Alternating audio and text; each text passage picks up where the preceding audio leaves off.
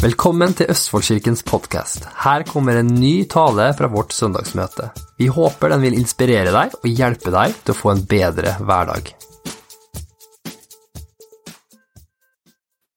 Og vi har begynt en undervisningsserie som jeg kaller for Det gode liv. Jeg tror egentlig sånn sett, teknisk sett, så er dette den tredje delen. Men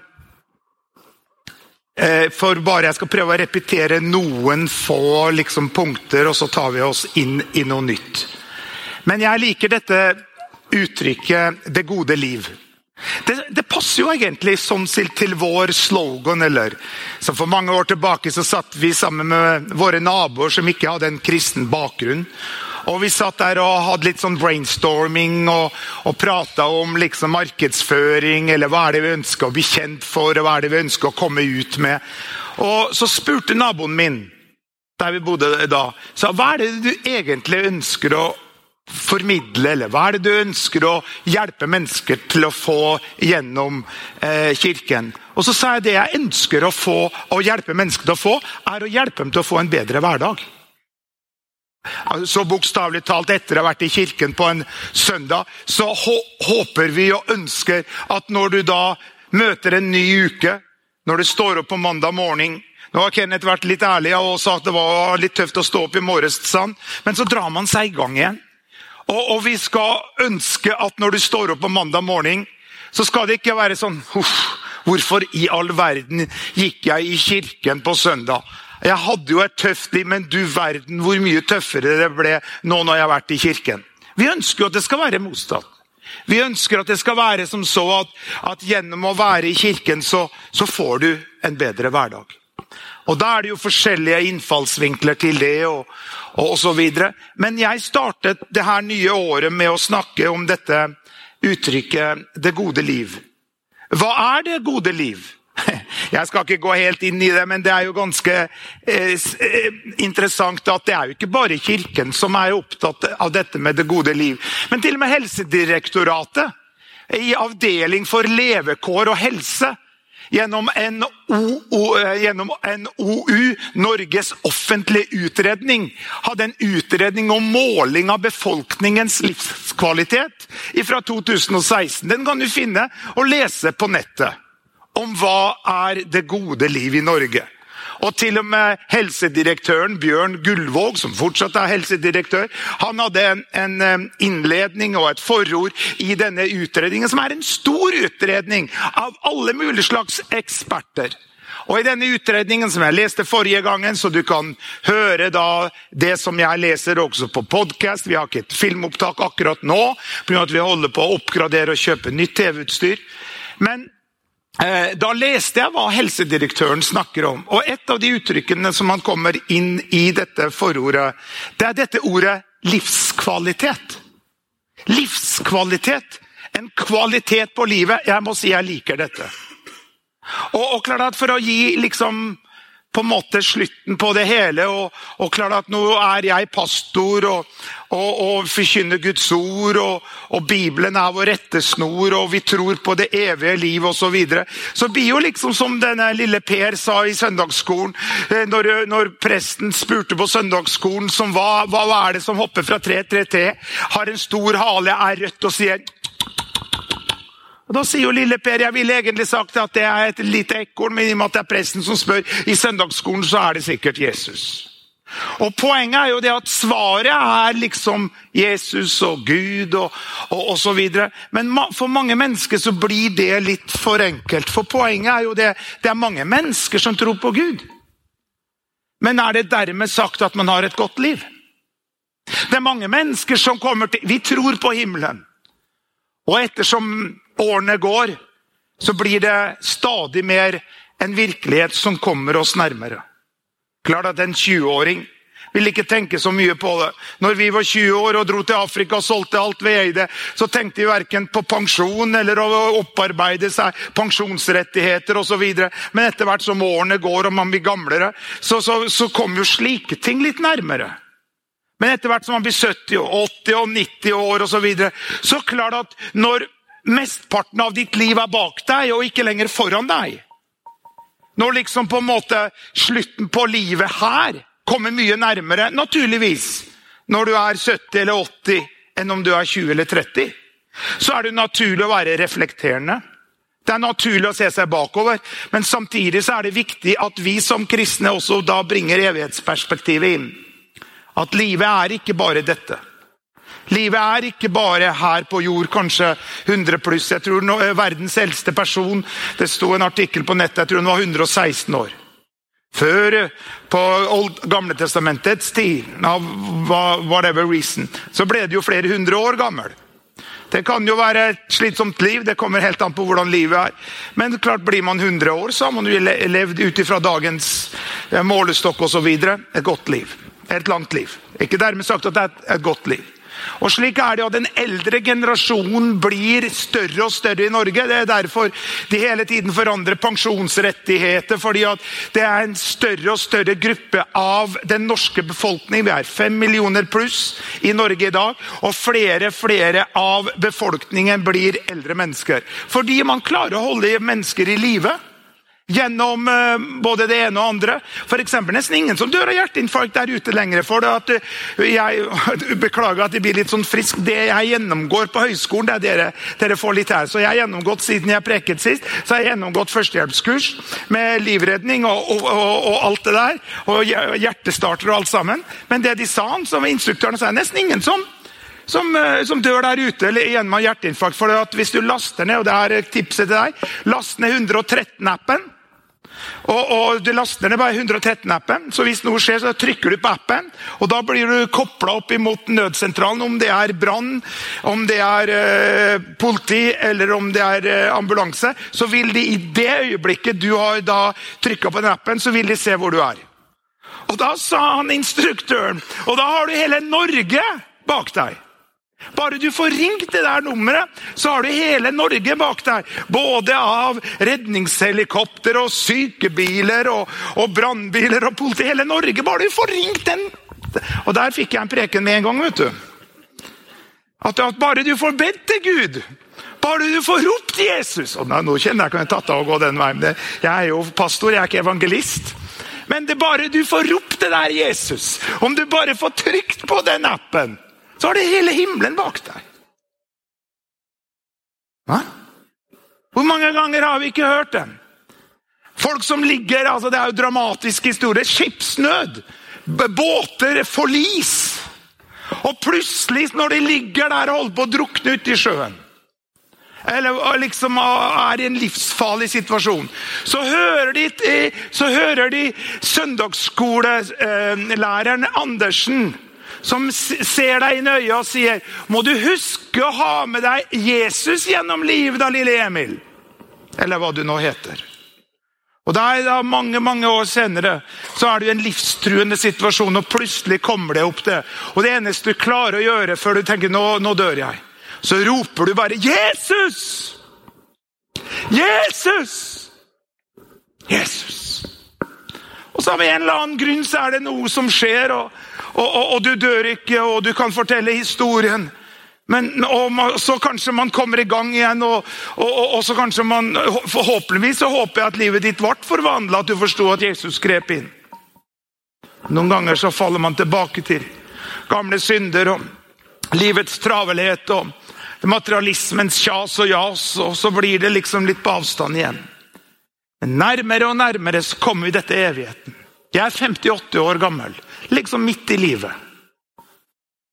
Men samtidig det å tenke på at en dag så skal vi være sammen med Jesus i himmelen for alltid.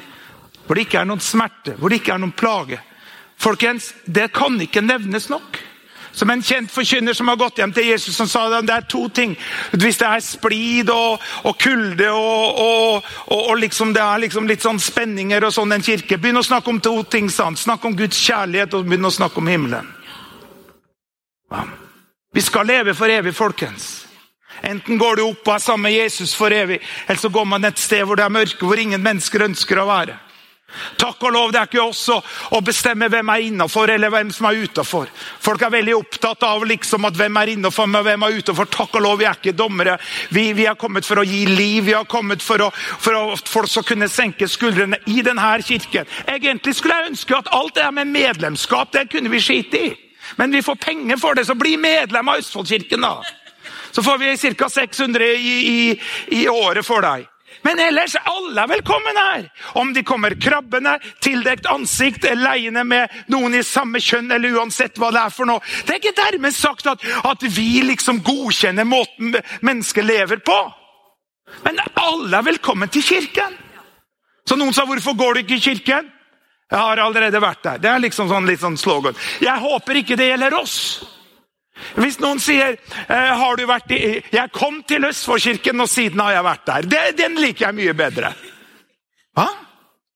Så får jo Gud være med å ta litt av ting og rettlede og så videre. Skal vi som pastor og lederskap i kirken ligge i buskene utenfor stua di og se med kikkerter og følge med hvordan du lever og hva du holder på med, hva du ser på om kvelden og se, så det her ja, se der søster Hansen, hva det hun har på TV-en da? Vi driver ikke og går sånn. Vi tror at det Guds kjærlighet som driver en til omvendelse. Vi tror det Guds kjærlighet som hjelper og mennesker til å få livet sitt i orden. Og la meg si sånn hvordan folk lever der ute i verden. De kan leve akkurat som de vil. Bare det ikke imot norsk lov. Eller til skade for sin neste. Ja?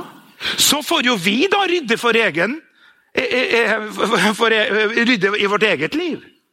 Men i kirken så skal alle sammen få oppleve Guds kjærlighet. Senke skuldrene og oppleve at her det godt å være. Så når vi snakker om dette med livskvalitet, en kvalitet på livet, hva det for noe? En undersøkelse, nå kjører jeg bare på noen PowerPoint her, før jeg går inn noe nytt. Og det en annen undersøkelse hvor det var 136 komponenter, hvor at en gruppe på mennesker skulle da velge hvilke komponenter som de synes var viktig utifra dette med livskvalitet. Og det de fleste valgte var disse emnene, og jeg bare leser dem fortløpende.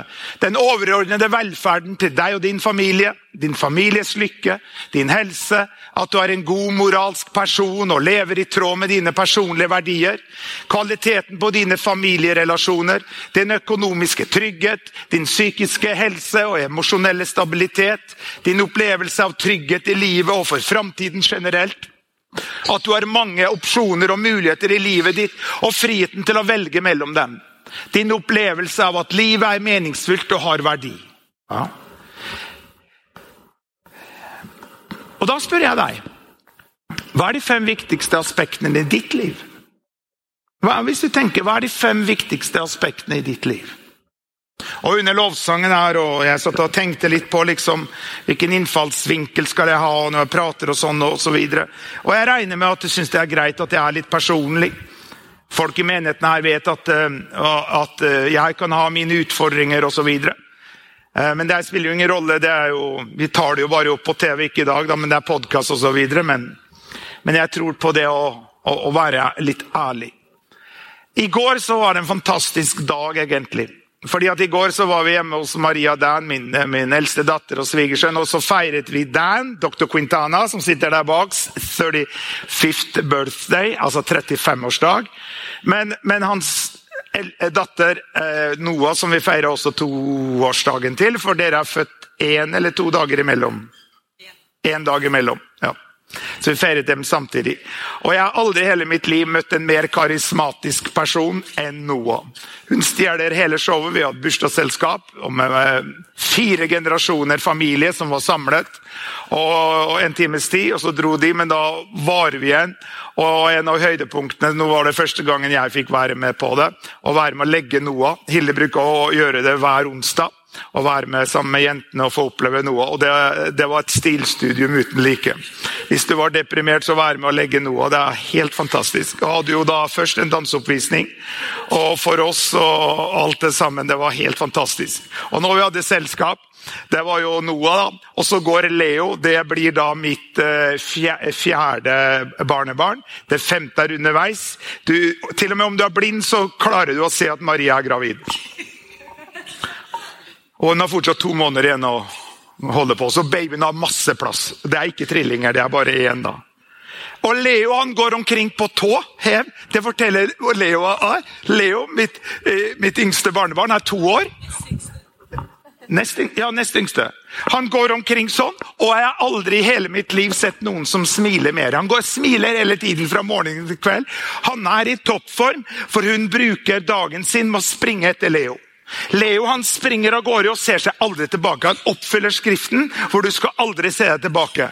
Kenneth prøvde det en gang, når de var ute på stranda i sommer, og la ut en sånn videosnutt, at de var nede på sjøbadet, og han begynte å springe, så Kenneth tenkte, altså, nå skal jeg se. Han ville jo ikke springe for langt. Leo så seg aldri tilbake. Krysset en vei til. Så seg ikke en gang tilbake. Oppfyller skriften, men ett gjør jeg. Jeg glemmer det som ligger bak, og strekker meg ut etter det som ligger foran. Leo så seg aldri tilbake. Og poenget mitt jeg 58 år. Vi snakker hva det vi snakker om. Vi snakker om hva de 5 viktigste aspektene i ditt liv. Vi snakker om livskvalitet. Vi snakker om det gode liv. Forandrer mennesket seg? Ja, det håper jeg for all del at du gjør. Jeg håper for all del at når man 58 år, så har man forandret seg fra man var 28. Forhåpentligvis til det bedre. Og klart at, men det som også går mye på hvilke verdier, når vi snakker om livskvalitet, hvilke verdier setter du høyest i ditt liv? Når jeg var 20 år, jeg fikk høre at jeg var ung og lovende. Det får jeg ikke høre lenger. Ikke at jeg ung, og ikke at jeg lovende. Men samtidig når jeg var i 20-åra, vi hadde 2 barn, vi bodde i Afrika, og jeg skulle liksom ut og frelse verden, og hadde masse energi og masse visjoner, og var veldig målrettet og så videre. Heldigvis så hadde vi en arbeidssituasjon hvor vi var misjonære, hvor Hilde kunne, både jeg og Hilde kunne velge hvordan vi gjorde med hjemmelivet, at Hilde kunne være hjemme med barna hvis vi var ute og reiste, men for det meste så tok vi dem med oss. Så Maria og Anna, når de var 3-4 år, jeg har det på video under trappa mi, den videoen skal fram igjen. Den skal fram igjen og spilles over på DVD, for i den verste slummen i Kenya, jeg tror nesten en i Afrika, i Masari Valley, i Nairobi, så hadde vi med barna når vi hadde kampanje der, og bokstavlig talt Hanna danser så hun mistet trusa. Hun står på en boks og hun danser av gårde, for det var jo lovsang for de var liksom bak scenen da, og så var jo Hilde og ledet lovsang og sto her og støvsky og sto av tusenvis av afrikanere som danset, og Hanna og Maria var jo med disse afrikanske rytmene, og så plutselig ser du at så kommer trusa til Hanna ned i 3 år da, ja ikke 30, hun var 3 år, og så hun bare drar den på igjen og fortsetter som før. Den finnes på video, og den skal vi ikke vises her da. Nei. Men nå når jeg 58, jeg har helt andre verdier og mål i livet.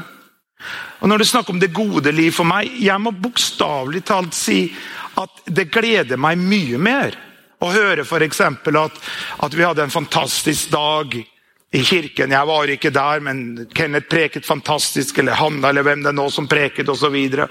Og hvis ikke jeg her, så jeg på jobb. Må tjene noen penger også. Men da gleder jeg meg mer over det. Jeg gleder meg mer over at andre rundt oss lykkes, enn at vi selv på en måte skal være den som får ros og løvbær og så videre. Og klart at for å være litt sånn personlig nå, vi jo 4 generasjoner med svigers her, og vi 4 generasjoner i min familie her i kirken. Og når vi tenker at en ting, dette med evighetsperspektivet, men med meg og Hilde sitt store mål når det gjelder ting her i dette livet, vi har kjøpt oss en tomt på fjellet, en hyttetomt, Og vi har som mål å en dag kunne bygge en hytte. Og så sier slekta mi liksom rundt meg, for jeg ønsker å bygge stort. Så sier de, du trenger ikke så stor hytte, Erik. Du trenger ikke så stor bil. Men vi tenker storfamilie. Så vi har bestemt oss at vi ønsker å bygge en hytte med, vi må ha 11 sengeplasser. For når da babyen i Marias mage kommer, da vi 11. Og hvem vet, kanskje blir det noen flere. Kanskje ikke fra Kenneth og Hanna sin side, for det der et tipp, så det et mektig mirakel om de blir gravid. Men 11, vi er 11. Så det mitt liksom menneskelig store mål, det kunne være sammen da 3-4 generasjoner sammen og se hvordan barn og barnebarn kommer opp og blomster og så videre. Men så kanskje du tenker at ja, det er fint for deg, Erik. Men jeg er enslig. Jeg kommer fra utlandet. Hele min familie er kanskje i Afrika. Hele familien min er jeg vet jo det er folk som står i tro her for å få kone og barn inn i Norge og få oppholdstillatelse og så videre. Så, eller kanskje du er single, kanskje du aldri har vært gift, kanskje du er enke, kanskje du er enkemann. Og fordi at når gjelder det å snakke om det gode liv, så er det 3 faktorer som jeg vil nevne her. Jeg har ikke noe liksom, powerpoint på det. Bare 3 faktorer. Det er selvfølgelig deg, det er du. Sant? Du. Og da er spørsmålet, kan man ha et godt liv helt alene? Nei, jeg tror ikke det. Hver gang Hilde reiser bort for, nå drar hun igjen i dag da, en ny uke på Notodden. Notodden? Hanna kan jeg fortsatt ikke si Notodden. Spør Hanna hvor hun studerer. Det er kjempemorsomt. Hun klarer ikke å si Notodden. Notodden. Hun skal jo bort en uke igjen da. Og da oppfyller jeg skriften som sier at det er ikke godt for mannen å være alene.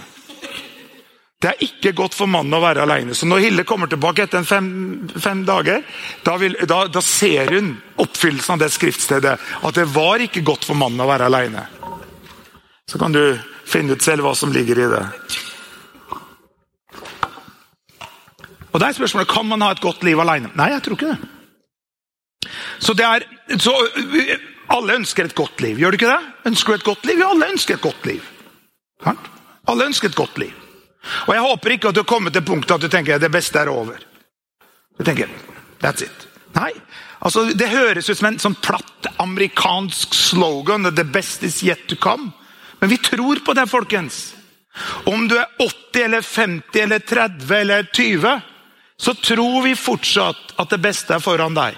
Om du har kommet hit til Norge og resten av familien din er i Afrika, så tror vi fortsatt at det beste fortsatt ligger foran deg. Forklart at når man gir opp håpet og håper liksom at det skal bli bedre, det er ikke noe bra. Derfor tror vi på håpets Gud. For Guds ord sier at jeg vet hvilke planer, jeg vet hvilke tanker jeg har for deg. Tanker om fremtid og håp. Men da har du 2 faktorer, eller du har 3 faktorer. Du har deg. Du. Så uansett hvor liksom godt du tar hånd om deg, du har den sixpacken, og du lever liksom et veldig sånn strukturert, systematisk liv, bang, bang, bang, bang, bang. Men liksom du har ingenting med andre mennesker å gjøre. Du lever ditt liv. Kan du leve et godt liv? Ja, til en viss grad. Liksom, du kan trene deg i form og aldri snakke med et menneske og så videre. Jeg vet ikke, hva snødde en dag her, jeg var på vei til kirka, så tenkte jeg, hva er det jeg ser for noe? Da var en som ute og sprang i shorts. Og det er sludda ut og sprang i shorts. Det var kanskje fint for han. Men vi snakker om et godt liv. Kan et menneske totalt separert bare leve i sin egen boble, ikke har noe med andre mennesker å gjøre, leve et godt liv? Nei, det tror ikke jeg. For det er 2 andre faktorer som man må bringe inn for å kunne leve et godt liv. Det er for det første andre mennesker. Og den andre faktoren er Gud. Så du har egentlig 3 faktorer som jeg tror er viktig. Dette klarer du å huske, folkens. 3 enkle faktorer for å leve et godt liv. Det er for det første deg, og det skal vi komme inn på. Vi skal snakke om mental helse. Vi kan snakke om hvordan du selv kan gjøre at du kan leve et maksimalt liv. Men så har vi gudefaktoren. Det er jo naturlig å bringe Gud inn i bildet når man har et kirke å gjøre. Men så har man andre mennesker å gjøre. Så når Bibelen sier litt sånn på tull at det er ikke godt for mannen å være alene. Men Gud sa jo det. Men det gjelder alle mennesker. Det er ikke godt for et menneske å være alene. Men her, la meg bare skyte inn her. her det jo også litt forskjellig hvordan mennesker lader batteriene. For å gjøre det veldig skjematisk, veldig svart-hvitt, du har liksom på en måte, du har den innadvendte personen, og så har du den utadvendte personen. Jeg ekstremt utadrettet. Jeg veldig utadvendt. Og det skal jeg love deg at det noen som enda mer utadvendt enn meg, og det mitt barnebarn Noah. Hun har begynt nå i barnehagen, og gjett hvem som stjerna i barnehagen, det Noah. Hun der liksom, og har danseoppvisning for deg. Jeg veldig utadvendt. Hilde liksom sånn 50-50 innadvendt og utadvendt. Men hva betyr det? Jo, for du må spørre deg selv, når du sliten, og klart at i en situasjon hvor du veldig sliten, la oss si at du har mistet jobben, la oss si at du har blitt sykmeldt, la oss si at du har fått en skikkelig trøkk i trynet, du føler deg ned for telling, du har det veldig kjipt i livet, og du føler deg sliten, liksom, du kanskje ikke har fått lest og bedt til Gud som du ville. I går så var det faktisk første gangen jeg trenet siden før jul. Det forteller litt om hva dårlig form jeg har vært i siste. Jeg 3 etasjers hus, det har liksom vært treninga mi å gå opp 3 etasjer. Så jeg tenkte jeg kanskje jeg skal begynne å trene igjen, liksom. Slutte med røykinga. Nei, det visste ikke du at jeg røykte. Nei, jeg røyker ikke. Nei, nå skal ikke jeg gå der. Nei, jeg røyker ikke. Det er dårlig form, det sånn. Men når du liksom der, da skal du være litt forsiktig, fordi at hva du fristet til å gjøre for noe? Fordi at mange ganger når du har det tøft, hva det da fristet til å gjøre? Mange ganger det du fristet til å gjøre, det du en gang har ligget under for. Det derfor aldri lurt for en eks-alkoholiker å se det som sin misjonsmark og gå tilbake til puben for å vitne for gamle kompiser. For det kan bli en fristelse. Skjønner du hva jeg mener? Det kan være mennesker som gjør ting som har vært destruktivt, men så ble de fri fra det, kom seg opp og så videre. Men poenget også det at hvis du da, det som viktig at hvis du sliten, nedfor, og stopper litt opp og tenker, hva kan jeg gjøre for å få et bedre liv? Hva det vi snakker om? Vi snakker om det gode liv. For noen uker tilbake så, Hilde hadde da vært borte en uke, jeg hadde da vært alene en uke, jeg hadde nilest for å bestå på eksamen som jeg klarte, takk og lov, prise Gud og lammet. Men så kjente jeg meg liksom sliten, og hva jeg skal gjøre for noe, og Hilde spurte, har du laget middag i dag, har du spist? Ja, det jo spist noe greier, men jeg kjører jo masse fett kaffe og bla bla bla, og da blir du ikke særlig sulten og så videre. Jeg dro til legen og sjekket at alt var greit. Ja, alt var greit. Legen sa vi tar noen ekstra tester, hvis du ikke hører noe så alt greit. Ja, jeg har ikke hørt noe, alt greit. Men så tok jeg da grep og satte opp en måltidsplan for meg selv. Unnskyld at jeg litt praktisk, men jeg tror på praktisk bibelbasert undervisning. Jeg for meg selv satte opp en måltidsplan, at jeg spiser 5 ganger om dagen. 7, 9, 12, 3 og 6. Og begynte å praktisere det. Og fått det mye bedre.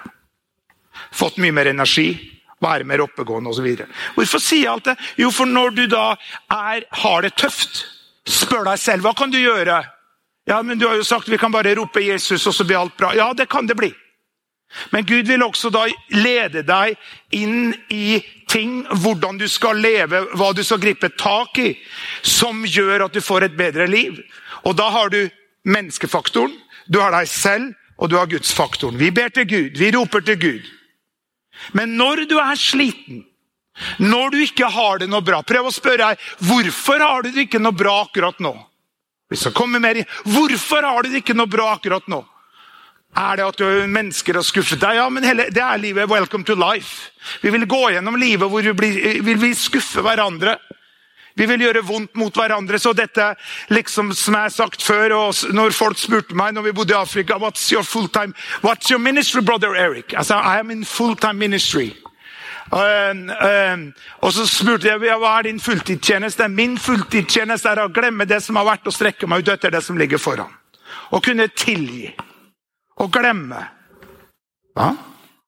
For poenget når det gjelder da det gode liv, hva kan du gjøre for å få tilbake energien?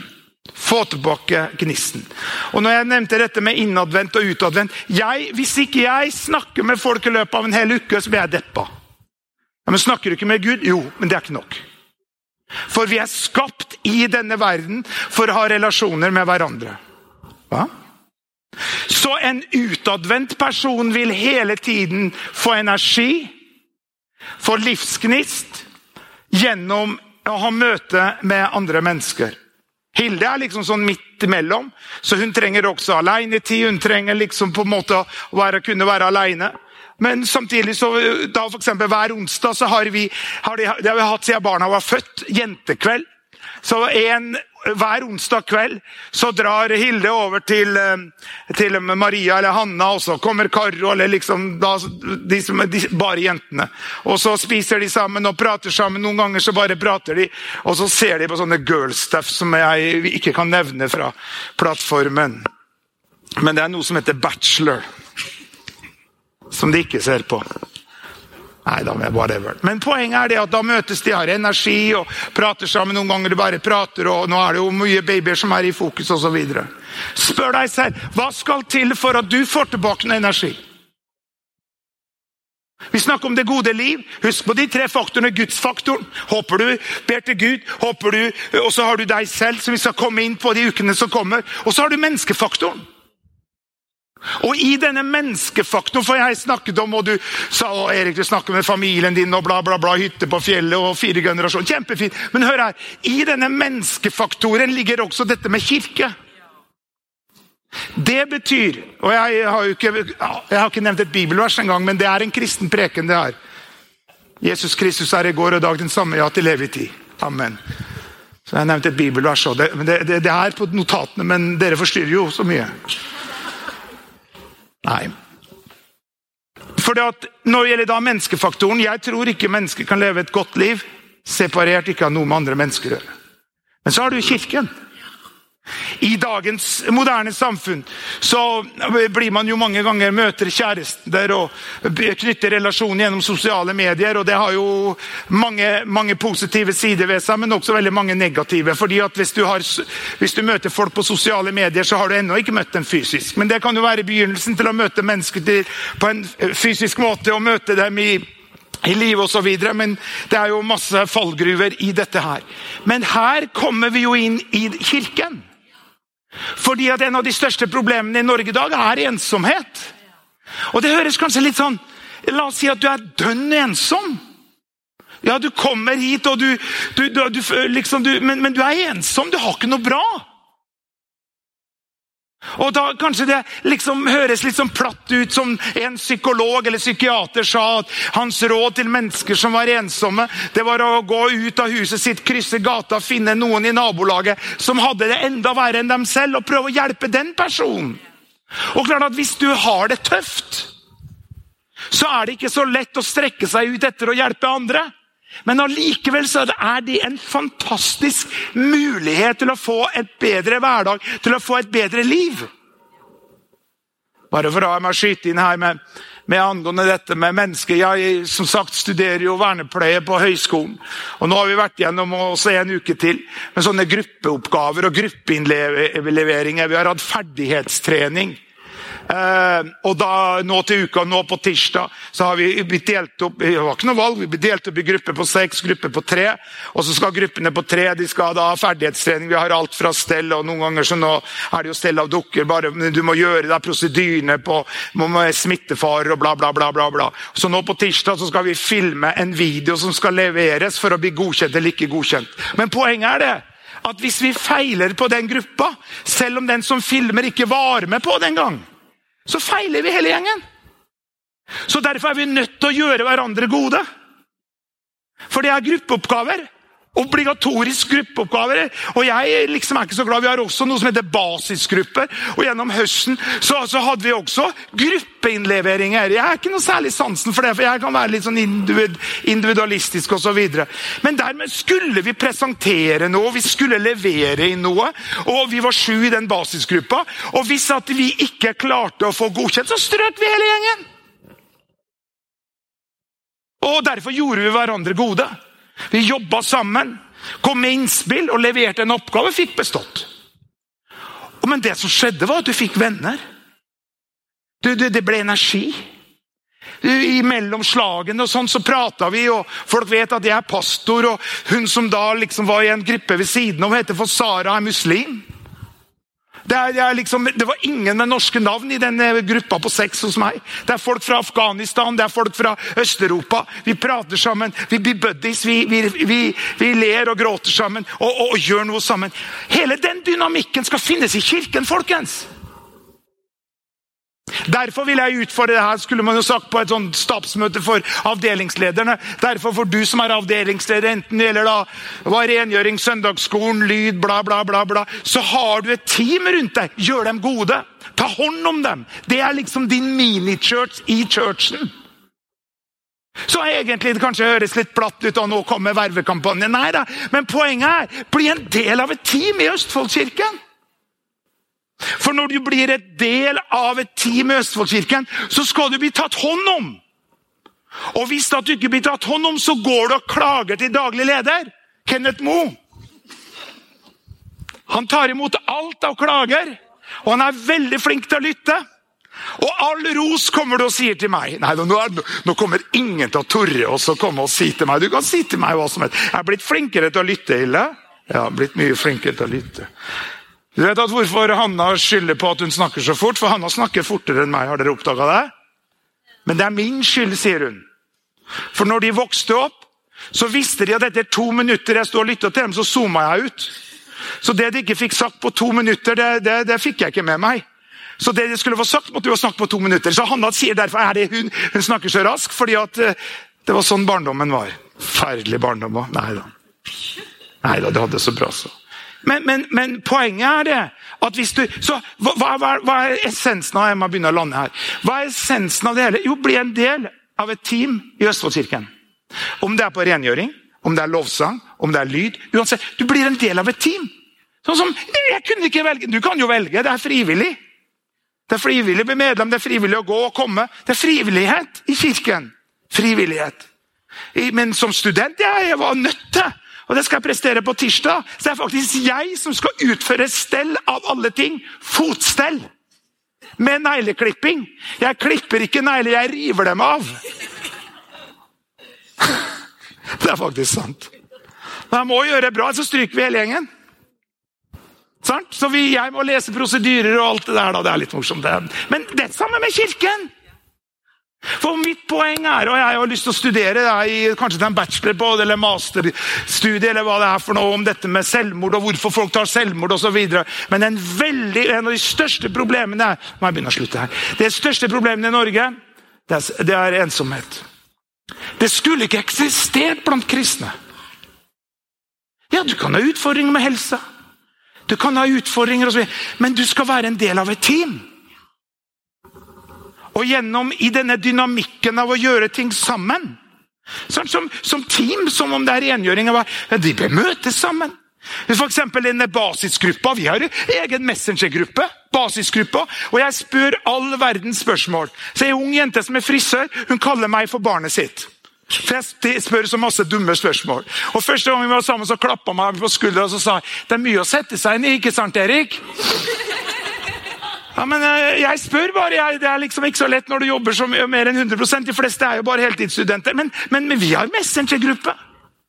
Og også som gruppe, så er denne dynamikken, og du får gode venner i kirken.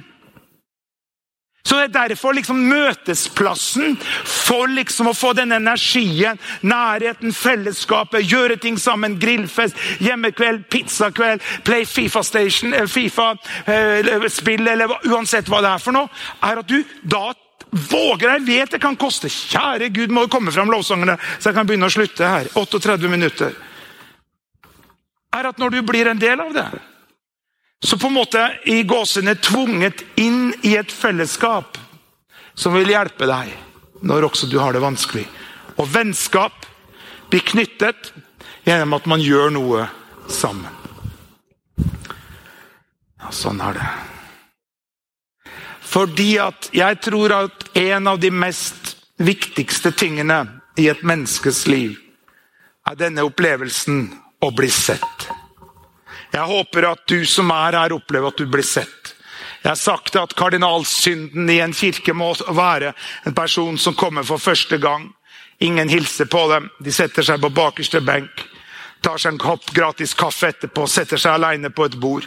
Ingen hilser på dem, ingen ser på dem, ingen smiler til dem. Og så går de ut igjen. Det er forferdelig. Uansett hvor bra ting som skjedde her på plattformen, bra preken, bra lovsang, men hvis ingen connected med dem, hvis de ikke opplevde å bli sett, så tror jeg det mennesket kan gå hjem igjen like ensom som de kom. Tenk på dette når du går gjennom hverdagen. Det å bli sett, det å se mennesker, det kan være et blikk, det kan være et smil. Og jeg snakker ikke om urene motiver og ting du prøver å legge an på mennesker. Jeg snakker om denne guddommelige kjærligheten som kan strømme gjennom et håndtrykk, gjennom et smil, gjennom øyenkontakt, gjennom å gi dem et oppmuntrende ord, klappe dem på skuldra, eller uansett hva det er for noe.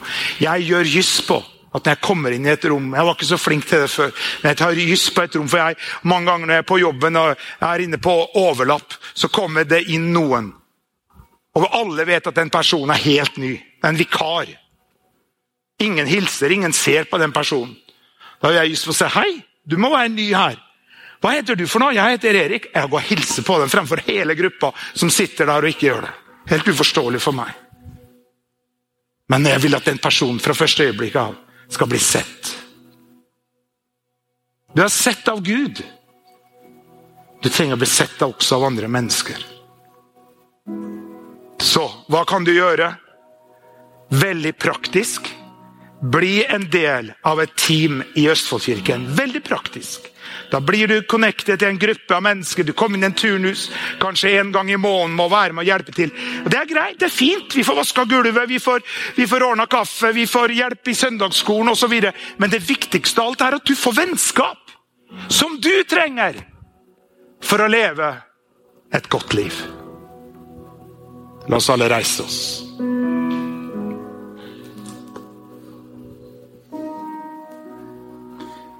Ja. Jeg vet ikke neste gang jeg preker, men vi tar det steg for steg her. La meg få lov til å be for deg. Fader Gud, du ser hvor den enkelte en av oss står. Du ser hva vi synes er enkelt, og du ser hva vi synes er vanskelig. Du ser hva vi sliter med, hva vi får til. Du ser hva som ødelegger nattesøvn, hva som gjør at man bekymrer seg. Våkner sent eller tidlig, Men Fader Gud, vi bare legger det på deg, Herre.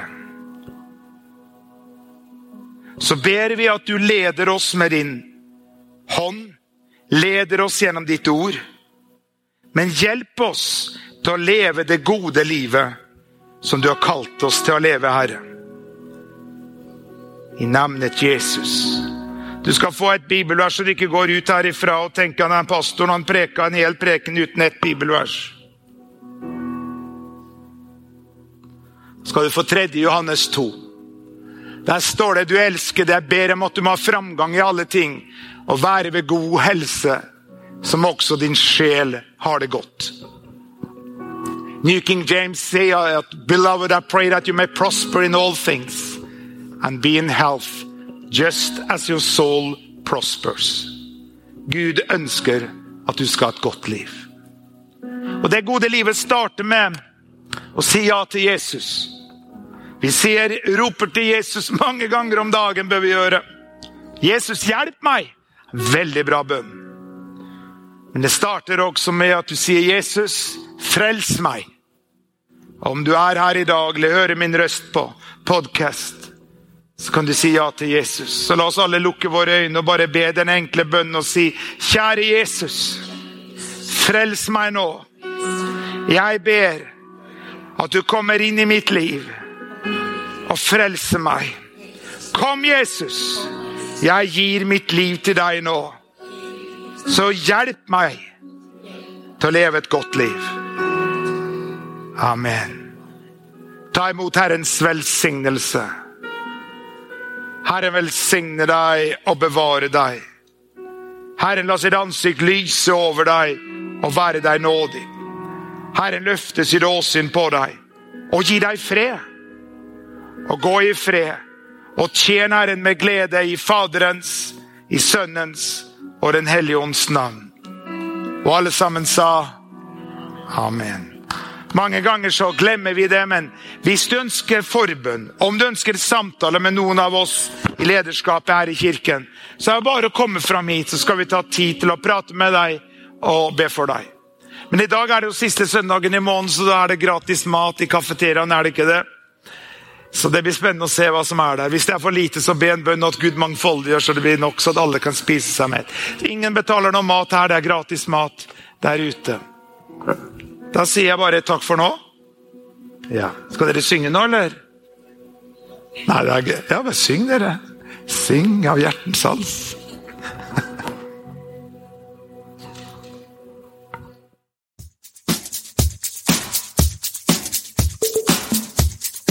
Takk at du lytter til dagens podcast. Hvis du trenger forbønn eller ønsker å kontakte oss, send oss gjerne en mail til post@østfoldkirken.no.